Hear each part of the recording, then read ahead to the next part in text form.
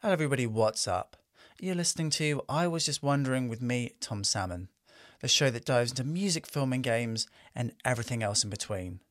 My guest on this week's show is Adrian Kremlin, a library desk support worker at the University of Kent, who's taking part in a 36-hour gaming marathon to raise money for Alzheimer's Research UK on the 23rd of March 2019.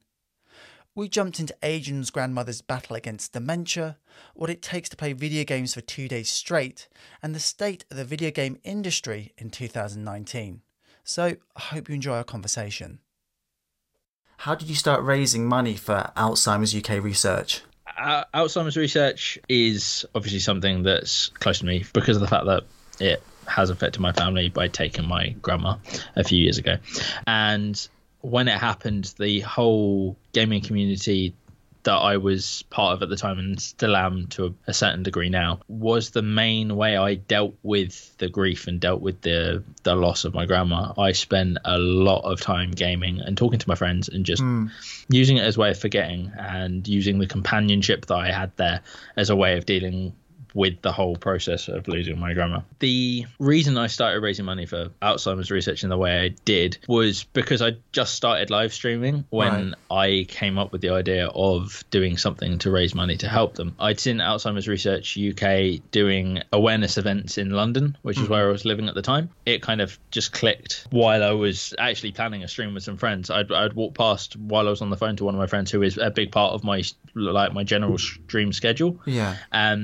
And I kind of saw them and went, ding. Right. I know. This is what I'm going to do. I'd already done something similar for cancer research. I've done the one coming up is going to be the fourth gaming marathon I've done. Oh, really? Okay. I've done one for cancer research, which was my first ever one. And then I've done 24 hours for Alzheimer's research. So this time, because I've already done 24 hours 3 times, right, I kind of felt like I had to step it up a little bit. So just jumping into the relationship with your grandma, I mean, you were close with her. What was your relationship like with her growing up? Honestly, my parents split up when I was young. I spent the majority of my childhood in my grandparents' house. Right. And between my grandma and my granddad, I got most of my values and my beliefs and my personality, I guess, from having spent so much time with them. My grandma was such a huge influence in that. She was a feeder. She was an extremely formidable woman. Hell hath no fury like my grandma when you upset one of her family, kind of thing. And honestly, she was such an inspirational person to be around just because of the motivation and the drive behind such a tiny woman. Yeah, I was the grandchild. I've got 5 cousins. Oh, okay. On my dad's side of the family. And out of all of the grandkids, I was the one who spent the most time here. Right. And I was the one who got influenced the most by her and by my granddad as well. So spending all that time with them, she pretty much raised me, in all honesty. So yeah, it was really, really hard for me when we found out she had Alzheimer's. I didn't know what Alzheimer's was. I didn't know what it was going to do, other than the fact that my grandma's sister had already lost the fight with dementia. Right. Yeah. So after finding that out, it was a bit difficult, well, very difficult to I can imagine, to deal with. But I spent a lot of time with her, like in their home, until the point where she ended up having to be put into a nursing home just because there was so much going on that my granddad couldn't look after her by himself. In terms of dementia, because I know dementia is sort of a basket of different diseases that affect the brain, and that can be memory, thinking, problem solving, language and perception. What were the first things you noticed, or hang on a minute, there's something not quite right here? Generally, my grandma was a very placid woman. She was very calm. She didn't get annoyed. She didn't get angry. And, unless someone upset the family. Right. Then you'd see a whole other side of her. But generally speaking, especially with the family, she was very calm. She was very controlled, and she always knew what to do. If I had a problem, my grandparents were the people I'd turn to. But every now and then she'd forget something. So it'd be like a simple detail, and it'd be sitting on the tip of her tongue, and she couldn't remember it. And she'd be sitting there for a couple of minutes, clicking her fingers, and then she'd get it. And slowly but surely, it went from that to she was forgetting quite important details. Right. And at that point, the frustration kicked in.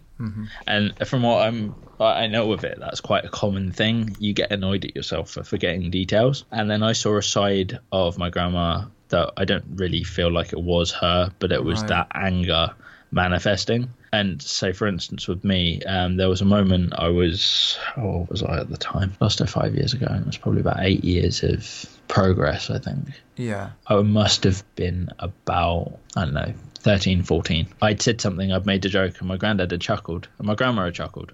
Yeah. And then her face turned, and she went from smiling to being like just this look of pure rage on her face. Oh, wow. And from someone so small, it was almost comical until I realised it was serious. And she picked up a bunch of coasters off the dining room table and started throwing them at me, and I was just sitting there catching them, and it was shocking. And especially considering the fact that this is the woman who pretty much raised me, and who always was my bastion when things were going wrong. Her and my granddad together were the best team I have ever seen, and to see that change was shocking. And it was really difficult to deal with at the time, but looking back on it, it's more of a shock now. Right. Having looked back on it and seeing that change and understanding what was going on, whereas back then I had no clue. How quickly did they make the diagnosis, and what kind of support was available to you at the time? The actual diagnosis itself was made, it was over time, but I wasn't really aware of it. I was quite young. I was still at school. I was out of the loop of what was really going on. One day, all I knew is she'd been diagnosed. Right. And this was quite early on, and she was just having some of her forgetful spells. But because of the symptoms and the signs that her sister had, they'd managed to pinpoint it a little bit earlier with her. From what I can remember, the support that my grandparents were getting during the entire process was actually really good. The doctors she had some medication that she was taking anyway. She was a type 2 diabetic, I think, as well, which made things really difficult if she forgot to take I can't remember what it was she had to take. It's insulin, isn't it, I think? Insulin, something like that, yeah. She had to have the injections, and she had to do a blood test morning and evening kind of thing. But sometimes she'd forget, and if my granddad wasn't paying attention, which is very rare anyway, it could have been quite dangerous. But as a whole, they were on it. She had tablets that she had to take as well, and he ended up becoming a carer. But around that, my stepmom's a nurse with the NHS. Their next door neighbour, or my grandparents' next door neighbour, was a district nurse. They were had quite a good relationship with the staff at the local doctors. So especially for what was going on, the support that the family had and the amount of information that we were able to get hold of because of the support structure we had was more than I think most people would have got, or at least it was more forthcoming because we had people that were already in the NHS and could go and find out for themselves and bring the information back. I think as a whole, generally speaking, it's not particularly well known anyway, but if you go and look for the information is there. It's just finding it. And I just wondered, going through your journey, what was the most important thing that you want people to know about Alzheimer's? It's difficult because there are a couple of things I could say to this. I think the most important thing is to remember at heart they're still the same person. The changes are going to be, in some cases, severe, and they are going to be shocking and potentially quite swift, but they are still the same person at heart, and you've got to remember to try and not treat them like they're a completely different person, because at some points they will act like it. There are ways of supporting people, like when my grandma was going through her forgetful phase, we were just making sure that things were obvious and easy to remember, or easily accessible. So if she needed the additional support, it was readily available right in front of her face. Yeah. Don't get angry with them for forgetting, because that will distress them more. If they are forgetting things, just be patient. It's not really something, and this is really difficult to say, it's not really something you can easily do anything about in the grand scheme of things. But being patient and just taking your time and not getting frustrated are the best ways to deal with it. Right. Because it can be a very frustrating thing from their point of view, especially because they're going to be getting annoyed with themselves, but it will be frustrating for you as well. Because I know when they make this diagnosis, that it has a huge impact on them and also a huge impact on the family as well. And was there anybody that supported you alongside this? The family and friends who are in the NHS. But for the most part, my processing and my dealing with it was through my gaming. It was through talking to my friends, and though they weren't going through the same thing and they didn't necessarily understand, I know one of my friends had a similar situation with their grandparent, and the rest of my friends were just very supportive and very understanding. So while I was dealing with it, I'd be sitting on the Xbox of an evening, and I'd be talking to my friends, and I'd just end up breaking in the middle of a conversation. Right. And it was difficult, but I was talking to people and I was managing to express how I was feeling about it. Yeah, I had my family who were all going through the exact same thing, so we'd sit down and we'd just talk about it. And we were supporting my granddad at the time, because obviously it was his wife that was going through this, and they've been together since they were mid-20s. Oh, really? Wow. Yeah. So how long were they married for? I think it was 50 odd years. Wow. Something like that. Yeah, That's a long time. They were like childhood sweethearts, and then my granddad went off into the RAF and came out of the RAF and swept her off her feet and married her. Oh, that's really sweet. Yeah, so what yeah, did you could always almost make a movie out of their story. I'm surprised it hasn't happened already, to be honest. What did your grandparents do when they were working? Oh God, where do I start? They used to own a local chip shop, which was well known at the time. They were kind of favourites around town. All the local police would have their dues, where they'd order a batch of food from my grandparents' fish and chip shop. They used to own a florist's at one point. My granddad ran a fleet of taxis in Folkestone, and ended up with my grandma doing the administration and all this that kind of stuff. So they were a team for I don't know how many years. My granddad used to work at Citroen, and my grandma was looking after my dad and his brother and sister at the time. So she was doing the housewife thing for a bit while my granddad was working, and then they've done all sorts of things. Yeah, definitely packed in a full life of many different careers in there. It's insane. There are multiple businesses that they own together, and just they were the best team I know. With that sort of varied sort of career, because it's all about staying active and mentally alert about how cruel something like dementia and Alzheimer's is when it takes away, a very smart, lively and engaged person. That must be very sort of difficult to deal with. Really frustrating for her, I think, because she was running the business side of the taxis while my granddad was doing the training and running and organising the drivers. And it went from her doing that to her having to stop doing that, and my granddad taking that over and the business dwindling to the point where he couldn't do it anymore, basically. So at the time when you were going through this, I mean, how deep were you into the gaming community? Generally speaking, since I was little, I've always played video games in one way, shape or form, whether it's playing on the N64, Game Boy, GameCube, PlayStation, Xbox. I've played most consoles since the original Game Boy and up. I got my I'd always been given a Game Boy or a GameCube or a PlayStation, whatever, for presents by my family, and then when I turned 17 I bought my own Xbox. I haven't got off of the Xbox since. I started PC gaming as well, but Xbox has been my main platform.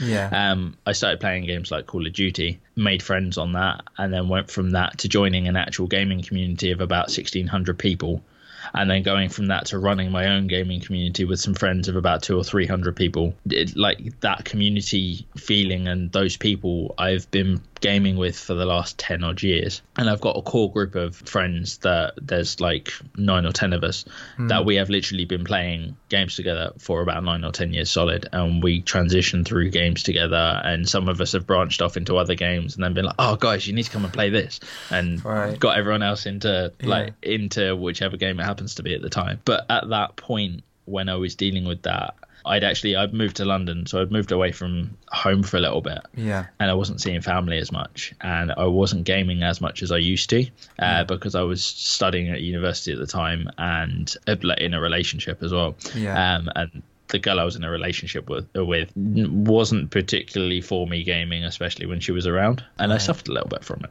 to be really honest, because that was my main form of communication with my friends. When my grandma passed away, I dove headfirst back into it and spent the majority of my free time gaming and talking to my friends and just trying to recover. So what was the first game you started crushing with those solid 10 dudes on the Xbox with you? That's going to have been Call of Duty. Call of Duty Modern Warfare. Like, that was the first game I played on the Xbox when I bought it. I went out, I bought the Xbox, and I got that game with it. And we played that solidly for I don't know how long. I can't even tell you how many hours I spent on that game. It's in the couple of hundred. Right. So we're talking probably about 60 solid days of game time before the next game came out, and we moved to Modern Warfare 2 and then eventually Modern Warfare 3. Call of Duty was kind of where I started, and then from there we ended up branching out, started on like Battlefield. I played a lot of the Elder Scrolls games, so Oblivion and Skyrim. Skyrim is my all-time favorite game because it's just so pretty. I'm now trying to get to the point where I can play, like, we're practicing for competitive play in Rocket League. Oh, okay, yeah. I absolutely love that game. Yeah. Recently, I discovered I'm half decent at PlayerUnknown Battlegrounds. I've won more than my fair share of solo matches playing that, and getting into like Apex Legends and stuff like that. So the more like recent battle royale games. What are we playing at the moment? Destiny 2. Okay. Destiny 2 is the most recent game I've played a lot of. Me and my friends. This is the core group. We're pretty much all on Destiny. Yeah. And playing all the new content. What's your team dynamics, and what role do you play within your team? It's difficult to say because we've got quite a fluid kind of team dynamic going on. Had the title of the Renegades for as long as I can remember. They are my guys. They are my community, and they always will be. I've always kind of taken point with the community just because that is how it always was with these guys. But generally speaking, we're just a bunch of mates that sit down of an evening, play games, and have a good laugh. When it comes to organising certain things, like if we're doing raids, or if we're going to go and do a special event in Destiny, or going to go and do something on Rocket League, one of us might take point and take the lead for it. My best mate, Pants, his name's Mark, but his nickname's Pants, and I've known him as Pants since I met him over 10 years ago now. It's Pants with a Z, because bless him, he had to be special like that. He is, especially on Rocket League, which I love playing, he's basically my coach. I know I'm very much of an offensive player. He's more of a defensive player, but we've learnt to play from each other, watching each other doing the opposite of what we used to do. So it's like playing the game with another me. It gets very confusing at times. But if I'm doing stuff wrong or I'm not picking up shots that I probably should be, he's sitting there coaching me through it and talking me through it and getting me motivated to do well in it. Yeah, which is why when we end up trying to go competitive in that game, he is the other person that I will choose and always play that game with, because of that kind of that dynamic we've got. We've got a group of Americans which are part of the community, part of the group. So there's like 4 or 5 English guys and 4 or 5 Americans. Because of the time difference, it kind of makes it difficult sometimes. But generally speaking, me and the rest of the UK guys will end up sitting around till stupid o'clock in the morning playing Destiny, because the Americans didn't get home till like 10 p.m. our time. Right. We get on and we'll play whatever we're playing. It's Destiny, Rocket League, PUBG, anything like that, and we'll just go and have a good laugh and have a good time. So have you met up with any of your team in real life? Pants, I've met up with multiple times. He is my best mate in real life as well as online. I met him 10 years ago at an RAF camp when we were both in the Air Cadets, of all things. We met, and on the first day we became best mates, and it's been like that ever since. I haven't met any of the others in real life, especially the Americans, because obviously they're across the pond. But I know one of the other guys because I used to be in cadets with him as well. Chris, he's a good friend of mine, and I actually play D&D with him twice a week as well. I've got a couple of guys. One of them lives in Penrith, right up north. One of them lives in Scotland, and one of them lives in like the Midlands somewhere. I always forget whereabouts he's from. I always take the mick and say he's from Liverpool, but he's not. He hates me saying that he's a Scouser, because he's not. I haven't met up with half of them yet. The Americans especially, because they're so far away. But I am planning, hopefully during the summer, to take a road trip and go and see the rest of the guys that are in the UK. And I'll jump in the car with Pants and Chris, and we'll end up just going up to Scotland via all these different places to go and see everyone. We have been planning to do that for a few years, but because of work and like financial commitments from other people, it's just been like, we'll have to postpone this for a little while. Because there is a certain reference of meeting someone online who's a fantastic online player that you know sort of online, and then meeting them in IRL. From what I've heard from friends, they've met people, been playing online with, and then they meet them, they hold this such great sort of position in their life of being this sort of like god of gaming. I mean, yeah, to a certain extent, it's funny because in certain ways we're all good at certain games. So, like my mate Dan plays video games pretty much for a living at this point. He's always online, he's always gaming, and he loves it. You look at his gamer score compared to anyone else in the community, and he's got like 10 times the amount of gamer score as the rest of us. It's insane. And some games, he is literally a god playing among mortals, pretty much. And then other games, we're sitting there like, come on, dude, catch up. So we've all kind of got that one or two games that we're good at. So I kind of imagine it would almost be like that for all of us, because we'd all be meeting people who are like awesome at a specific game. Well, I guess you already do, but like get more into the sort of nitty gritty, I guess, of meeting up. Oh, the arguments we have debating certain things like Destiny 2, the lore and the tactics for some of the raids and stuff like that. We can be sitting there for half an hour shouting at each other down the mic, and like, no, I'm right, no, I'm right, no, I'm right. It can be so much fun, and yeah, it's a good laugh. So I'm really looking forward to meeting some of them, because some of them have helped me, like obviously in difficult times. And I just want to be able to get the chance to go and give them a freaking hug if I can. Just be like, thank you for being so awesome. Just moving on to your 36-hour gaming marathon, how do you prepare for something like that? Lots of sleep.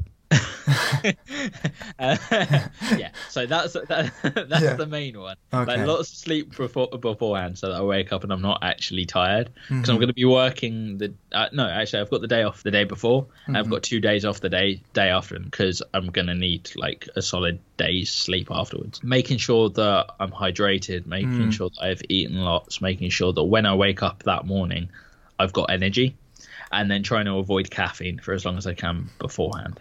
Beginning of next week, I'm going to be off caffeine for that time, just because then when I actually sit down and I'm in the middle of the gaming marathon, and we're say 14 or 15 hours in, if I start flagging, I'll probably be drinking just water until that point. If I start flagging at that point, then I can get on the caffeine, and the caffeine will hopefully give me that kick I need to wake myself up a little bit. Right. I'm going to be trying to avoid energy drinks as much as I can, but something that I've heard that's actually really good is stuff like pre-workout stuff. Oh, It yeah. gives you a buzz, and it gives you that boost, so I'm going to get some of that just in case. But preparing-wise is literally just making sure I rest, making sure I'm not tired when I wake up that morning. I mean, in terms of like the physical demands of staying up for 36 hours, are there certain things you're going to need? Are there certain like food items? I mean, we talked about staying away from energy drinks, but is there something you're going to be eating for this 36 hours? There's a local cafe up the road that does takeaway fry-ups. Okay. So I'm going in there in the morning beforehand. I'm going to have a massive fry up, and I'm going to take 2 more home with me. One is going to be for me for lunch, and one is going to be for my other half for lunch, because she's going to be sitting here the whole time I'm gaming. She'll probably sleep during the night to make sure that in the morning, I'm still awake. Right. But she's going to be here with me, so I'm going to have to accommodate for that as well. But I'm going to be getting a fry up in the morning, which is going to fill me up, hopefully give me a lot of energy. I'm going to have I'm a celiac, so I can't eat gluten, which is a nightmare for stuff like this, because that's like slow burn energy. But I'm going to be having like loads of like pastries, like gluten-free pastries, biscuits, stuff like that. Stuff that's sweet, stuff that is going to keep me full and keep me full of energy. I will have probably like chocolate milkshakes and stuff like that, because again, they're sweet and they just make me happy. And then when it gets to the point where it gets to like the 12-hour point, the 15-hour point, I'll bust out the teas, the coffees, like the energy drinks if I have to. I'll have a couple spare just in case. So lots and lots of water. Yeah, that's very important, staying hydrated. I will have some Lucozade Sports on hand as well, just in case, because they're easy to hydrate you. And teas and coffees and stuff that you might need to go to the toilet. So I was going to say, is this 36 hours continuous, or can you take the old toilet break? I will be taking what is known as a bio break every now and then to nip to the loo and grab food and stuff like that. If I'm eating, I'll be sitting at my desk with the camera on, slightly tilted up so they can't see me shoveling food into my mouth. And I'll probably have some ready meals, like pre-made food that I've made myself downstairs, ready to go as well. So like my other half will run down, stick it in the microwave, or I'll just be like, right, be right back, run downstairs, grab the food, come back up. I'll need to stand up and move around a little bit, because otherwise if I'm literally sitting here for like 36 hours straight, my legs are going to go dead. Yeah. My butt's going to go dead. I'm literally going to be suffering by the end of it. So I'll be getting up every like 45 minutes to an hour just for a quick walk around my room, sit back down, carry on. I'll probably do that while I'm gaming. So I'll be sitting there staring at the screen as I move around my room, trying to concentrate on the game while letting my legs unstiffen. After a certain point, it really is about the mental will to succeed, because physically you may be flagging, but it's just keeping that concentration and that focus for that. The worst bit is going to be at 10 a.m. on the Sunday morning when I realise I've got 12 hours left, because that'll be the point where I normally would have finished, and it's going to be bright daylight outside, and I'm going to open my window and a rush of cold air is going to hit me, and I'm going to go, right, I've got this. And just, it's going to be all about mental fortitude and about making myself do it, because that's the point where the last one I did, I was falling asleep. Right. And my boss made the joke, he will double the donation he's giving me if during this one I fall asleep and fall off my chair. I mean, it's good, but it's kind of a bit mean. It's a bit mean. It is mean, but it's. I laughed so hard when I realised that, because he actually put that in the donation thing on the Just Giving page. So I saw that and I was laughing. And I was sitting in the office at the time, so when he came in at midday, because he was doing the afternoon shift, he came in and I saw that and I was just chuckling. He's like, what? I was like, what you put in that message? He's like, oh, yeah. If you do it, you're not allowed to fake it, though. I was like, fine. Yeah. You get all sorts of trouble for faking videos. Oh yeah, of course. Oh, it's going to be live, so if I pass out live on stream, I think that's going to be just as funny as if I actually managed to make it, to be honest. You can imagine me sitting in my chair just falling asleep, just like... Yeah. I think it's the micro naps as well, when your eyes close and you think just for a second and they've been closed for about 8. That's something I can imagine that's going to creep up on you a little bit. It's difficult because at the end of the last one, we actually made the joke, oh, should we go for another 12 hours? And I was like, actually, I potentially could. This time round, I'm going to be pushing for that point. I apparently, and I don't remember this, there were points where I got to almost the stage where I was nodding off on the stream. And I can't remember that, which is kind of worrying. So this time, I'm literally going to have to monitor what I'm eating to make sure I'm getting a periodical sugar rush and keeping my energy levels up, because I don't want that to happen too early. And then to crash out and suffer hour 27, 28 to then just completely flag and pass out. It's going to be difficult to keep the energy levels up. To be honest, it's not going to be easy, and honestly I'm a little bit nervous, but at the same time I'm really looking forward to it, just because I want to prove I can. There's definitely that element of pushing through that sort of extreme difficulty and overcoming something that can be almost like a transcendent experience, because you are doing 36 hours. Are you playing deathmatch? You're playing competitively, or we're going to be trying to mix it up as much as we can, because for the duration of the stream we're going to be trying to keep as many people engaged and keep as many people interested in it as we can. Some people don't like playing Destiny, they're not interested in it. Some people don't like Rocket League or Battlefield, they don't like shooting games, they rather watch something like Minecraft or I don't know, I'm trying to think of other building games right now. Fortnite? Fortnite, unfortunately, I don't really play. I will be giving it a go potentially just to see if we can draw some viewers in. Yeah, because it'll be quite interesting if we can, and they can watch me suck so badly at it because I'm rubbish at that game. I have one win and that's it. Stuff like 7 Days to Die. It's a zombie survival game. It's really cool. I've loved that game, so I'll probably end up playing that for a while as well. We're going to try and get as much of a variety in as we can. There is the potential that at 10 a.m. on the Saturday, not everyone's going to be up. So if no one else is up, because knowing the guys, they're going to be up till stupidly late the previous morning anyway, I'll end up playing something like Assassin's Creed or Hitman or Just Cause 4, which I downloaded today because I got the Game Pass on Xbox. So there's going to be as much of a variety as I can to try and keep as many people interested and to keep us engaged, because if it gets to the point where we start flagging because Minecraft is such a chilled out game that I'm falling asleep, that's not what I need. And I know, like with Call of Duty, their community can be quite vocal, to say the least. If you're playing that, then they'll definitely give you the shot of adrenaline you need. Very true. That is very true. I don't know how many of the guys have Battlefield, but I'm also going to try getting them on Battlefield, because that's quite a tactically interesting game to play. You actually have to play tactics in order to be able to win. So I'd enjoy sitting there with my sniper rifle at the top of the hill going, right, you guys need to go over there and attack that position. There are guys coming from over there, so if you attack there and then move around, blah blah blah. Or I like organising and doing the battle tactics stuff that Battlefield offers, or letting Pants do it and I'll be down on the ground with my medic kit running around healing people, because that's what I normally do in Battlefield. Oh, nice. Well, you always need that person with a health pack ready. That tends to be my sort of go-to playing style, just helping people, because I'm pretty rubbish at shooting. My other half is big into MMOs, and especially Final Fantasy 14, and she's a healer. And the one thing, she sent me this thing the other day, which was like an angelic healer, a kind of figure standing there going, "Don't annoy me, because I get to decide whether you live or die." So we're playing all these video games, and if one of the guys annoys me or said something as a joke, as like a sarky comment, I'm like, "Okay, I'm not reviving you now. You can respawn. Bye." Run up and go and start shooting again. Yeah, there's such power, isn't there? Such power as they're bleeding out on the floor. Please save me. You were laughing at me 5 minutes ago. I'm not picking you up. Yeah. You've spoken about your partner, and she seems very sort of supportive. I mean, how did you guys meet? Did you meet through gaming? Dungeons and Dragons. D&D. Yeah, she worked in the local store, and we go way back anyway. She's a childhood school friend. Oh, okay. We started playing D&D. Oh, I started playing D&D in the shop she was working. She joined in the game.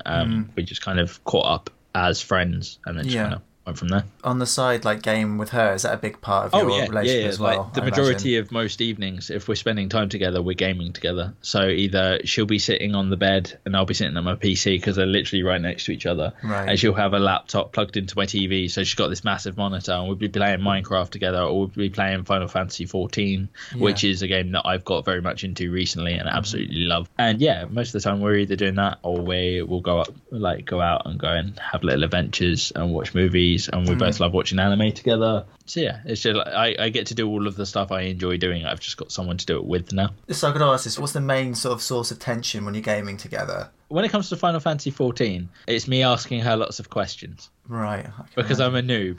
And she's an experienced player who's been playing it for ages. And I go, how do I do this? How do I do this? How do I do this? I don't know! So that's probably the main one. It's just my incessant talking and asking questions. Yeah, it's a very involved game. It's awesome when you get into it. It's a bit slow to start off with, but that's the same as any MMO. Once you're into it and you're hooked, you're sorted. Yeah, you're really into it for a very long time. So just jumping back to your gaming marathon, I mean, how much money are you hoping to raise, and where do you think that money is most needed in the fight against dementia and Alzheimer's? We've got a target of £300 for the fundraising. It's on the Just Giving page that I've got set up, which I accidentally named wrong, and I'm really annoyed, but I can't change it. So it says Havoc's 24-hour or 24H, and it should have been 36H. But that's when I was umming and ahhing over whether or not to do 24 or 36. Place I'd like that to go most is probably into making people aware of it, and making them aware that Alzheimer's is a serious and horrific thing to go through, not only for the person actually experiencing it, but all of the people that are close to them, around them. One of the things that I think is really good, I was going through London a while back, and Alzheimer's Research UK were in the middle of St Pancras Terminal with, the Google Cardboard VR thing. Yeah. And they were showing people what it's like for someone experiencing it. Right. And it was really difficult for me, because I put the goggles on, just like, okay, let's have a look. And within 2 minutes I had to take them off. I was in tears. I just couldn't deal with it. Yeah. It's such a real experience, especially if you've seen it from the outside, to then be able to witness that. And I think making people understand that, like, 850,000 people in the UK are living with that experience and feeling that, having that perspective is important, and understanding that it doesn't go away at the moment. It's not curable. There isn't a way to get rid of it. Hopefully, like, it's a fight. It's something that it is like a battle in a video game. Like, the scale of it, you see hundreds of thousands of people battling in these games, and then realizing, hold on, there are more people than that I'm witnessing in this battle right now that are dealing with something as degenerative and not only mentally disabling but physically disabling as Alzheimer's. The biggest thing is the mental side of it is only one side of it, and you witness all these mental changes in somebody, and then they go through the physical changes that happen because of the effects dementia has, or Alzheimer's has, on the brain. And my grandma went from being this little round lady who was full of life and full of smiles and full of love, and was a formidable woman to be around, to someone who didn't recognize who I was, and was skinnier than a rake. Honestly, she'd lost all of the weight she had, they were feeding her liquids to try and put some weight on her. There was literally nothing left of her. Unless you see that for yourself, or unless you have that slapped in your face, understanding that isn't something that most people will be able to do easily. The money that I'm raising and that I'm going to be putting into Alzheimer's research, I want that to go into raising awareness for it so more people can understand and more people can help to fight this horrible disease. There have been studies that link playing video games to people who are suffering from dementia and Alzheimer's and how it can have a beneficial effect.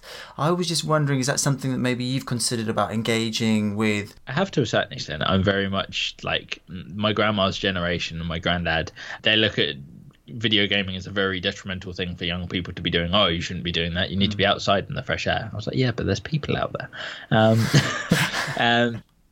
I mean, I would love to. If I could do something like that, I would love to do it. My granddad's always said he wants to get into technology, but every time I hand him the remote control for the telly, he can't work it out. So I don't know how far that would go, especially bridging that gap between generations. Maybe even if it's just encouraging young people to hand their grandparents their Nintendo Switch or their Game Boy or their DS, something handheld that they can sit there and go, oh, this looks cool, is something that, well, it's not going to be a cure. It will be something that could potentially help. They've done the research and it's showing that it does have a positive effect. Then honestly, if I could fund that kind of project myself, I would do, just to try and help people that have dementia and have Alzheimer's with that kind of thing. I would do it in a heartbeat. I mean, my dad's not suffering from dementia, but he's getting on a little bit, and it's always good to keep yourself engaged. I've always wanted to reach out and say, hey dad, coming up this game, we'll do some like couch play or something, but there is always this kind of sort of reticence. My dad doesn't really have any interest in video games, but he's interested in flight simulators. I can quite easily, if I got the gear for it, I could quite easily link that into playing a game like Ace Combat, where you're in a combat simulator kind of game. I'm at some point, I'm trying to save at the moment, it's not going great, but I'm trying to save up to get a virtual reality headset. Because I love virtual reality and I really want to get into that. Like that's like a side project that I'm doing by myself to try and save up money so I get a VR headset. But if I got something like that, I could get my dad straight into that, because there are so many flight sims and stuff that you can get on virtual reality that I could just have him sitting there playing and he'd absolutely love it. Everyone has their own genre, their own interest that they really get into. And I think, especially with the diversity when it comes to video games now and all the different kind of things that you can do in video games, there is something for everyone. It's just finding that thing. So say, for instance, your dad, I guarantee there'll be something that your dad would actually be really interested in playing. If you can find that, you'd probably be able to encourage him to engage more with it. I don't think it's going to be long before the wider public, especially younger generation, are going to embrace professional gamers as professional athletes. I mean, esports is becoming such a big thing now compared to how it was even like 5-10 years ago. The amount of esports tournaments, and this was something I was talking about earlier, Rocket League is a game I want to play professionally if possible. I need to practice because I'm nowhere near that standard yet. I'm playing it to improve. And every season there is at least one tournament where the winner makes like $1 million or something like that. They are big competitions. They are big tournaments. And honestly, for the majority of people, sports are just witnessed through telly. There's no reason why it can't just be video game instead. It takes just as high a reaction speeds. It takes just as much will and mind power to be able to do than any of the things. It may not necessarily be a physical competition, but it's still a competition. It's still a sport. People realizing this and the growth of all of these different games, so say like League of Legends, Dota 2, Rocket League, anything like that, there are big markets and big like spaces for these things to go out there and become officially recognized. I can't English now. Officially recognized esports. Sort of interests me, this a bit sort of tangential. If you built a personality playing one of those particular games, how easy is it to transition? Or I know what you mean. It's one of those things. I'm technically what you'd class as a variety streamer. I'm not a big time streamer. I'm small scale, but I'm building a community slowly. I've got friends that I game with and we're all working together. I don't play one specific game all of the time, though there are a couple of games that I do, for want of a better term, they are my main games that I play regularly. When you've got people like, say, Ninja, who plays Fortnite, he is an incredibly gifted gamer by the looks of things. He is good at the game and has managed to build such an incredible following from that one game. But if he then went and started playing another game, I think other people would start raising eyebrows, because that's not what they expect of him. He is for want of a better term, and I don't mean it in a derogatory term, but he's a one-trick pony. So if he then went and switched over to another game, he might find, like, because he's slowly losing popularity now, if he went and did something else, he may find that his popularity increases again because he's going and trying different games and going and exploring other options. But I think having built a reputation on a specific game, it would actually be quite difficult to then go and branch out and explore other games without other people at least commenting and being like, nah, we're all right, thanks. Your fate is sort of tied to a game. Yeah. It's very much of the moment of its time, and that dwindles, then you sort of have to dwindle along with it. That's the thing. It's taking excuse me, at that point it's taking that risk, working out whether or not worth then branching out and trying other games or sticking with the sinking ship. The actual thing that you're playing can change so rapidly, and your ability to maintain a level of interest in what you're playing because of what you're playing is fascinating to me. It's interesting from the point of view of the popularity of the games. Like most sports, they've got a solid popularity, solid following that they've had for God knows how many years. Games come and go so quickly, and you get, like, say, like with Anthem, recently come out, had a massive hype building up to the game, and then the game drops and it was really disappointing. If that had come out and that had been an incredible game, the wave that BioWare could have ridden with that and the popularity that it would have got from streamers and from YouTubers building on it could have potentially been incredible. They disappointed, unfortunately. So you got this hype and then it just kind of flopped. And it's still an all right game. I've played it. I enjoy playing it a little bit. I feel like Iron Man, but I'm running around in the magic javelin, so I get to, like, call fireballs and lightning out of the sky, and it's pretty cool. But it's one of those games where, like, if, say, I'd started streaming with that and I wanted to stick to that, I don't think I'd really go anywhere because it's not really that popular a game, and it's not doing very well. Not many people are going to be as interested in playing it as we originally thought. Everyone was hyped for it. I was so excited for it. And I played the demo and was like, oh. I don't want to say rushing. There is sort of issue of getting something out and then going like, well, we can just send out a patch and that'll fix everything. Honestly, Skyrim, Oblivion, and Call of Duty Modern Warfare, the first one, COD 4, are the best games I've played because they were finished, totally complete games when they released them. They then added extra stuff onto it, and for example, with Skyrim, they added like Dawnguard, Hearthfire, the Dragonborn DLC. They added additional stuff, but it was a complete solid game when they released it. There weren't day one patches for Skyrim as far as I can remember. I booted up Skyrim when I first got it and I played it, and that was that. I have, I don't know how many hundreds of hours on that game. It was a complete game. Nowadays, the producers of most of these games are releasing half-assed attempts at games. And then half the time you have to pay for the DLC just to get the finished product. Even Destiny, to a certain extent. They released a certain amount of content, but then they charge you an extra 30 quid for the Season Pass. And the Season Pass has the rest of that year's game. Gaming developers nowadays, or at least the production companies like EA, Activision, they're looking for money, they're looking for profit. They're not looking to provide us with the same quality of games as were being released like 5-10 years ago. And while they are good games, they're not the AAA titles they used to be. And honestly, from the point of view of a long-term gamer, and all my friends are in the same boat when I say this, it's disappointing. I'm still going to pay for the games because I still enjoy playing them. And my hope is that by funding the endeavors they're going through now, when it gets to the point where the crash happens that I'm anticipating will eventually happen, where these companies will go, oh, well, we're releasing this game and no one buys it, the market is going to get a severe backlash from an event like that. And I'm hoping it happens at some point soon, just so that game developers realize that they're doing something wrong with this. They've got the wrong dynamic and the wrong business model. In terms of loot crate, microtransactions and sort of DLC, does that stuff ever really benefit the player as much as it benefits the company? No, it's all cosmetics, generally speaking. I've paid for the odd season pass. So Rocket League, I pay for the season pass because honestly, I just like the way the cosmetics look.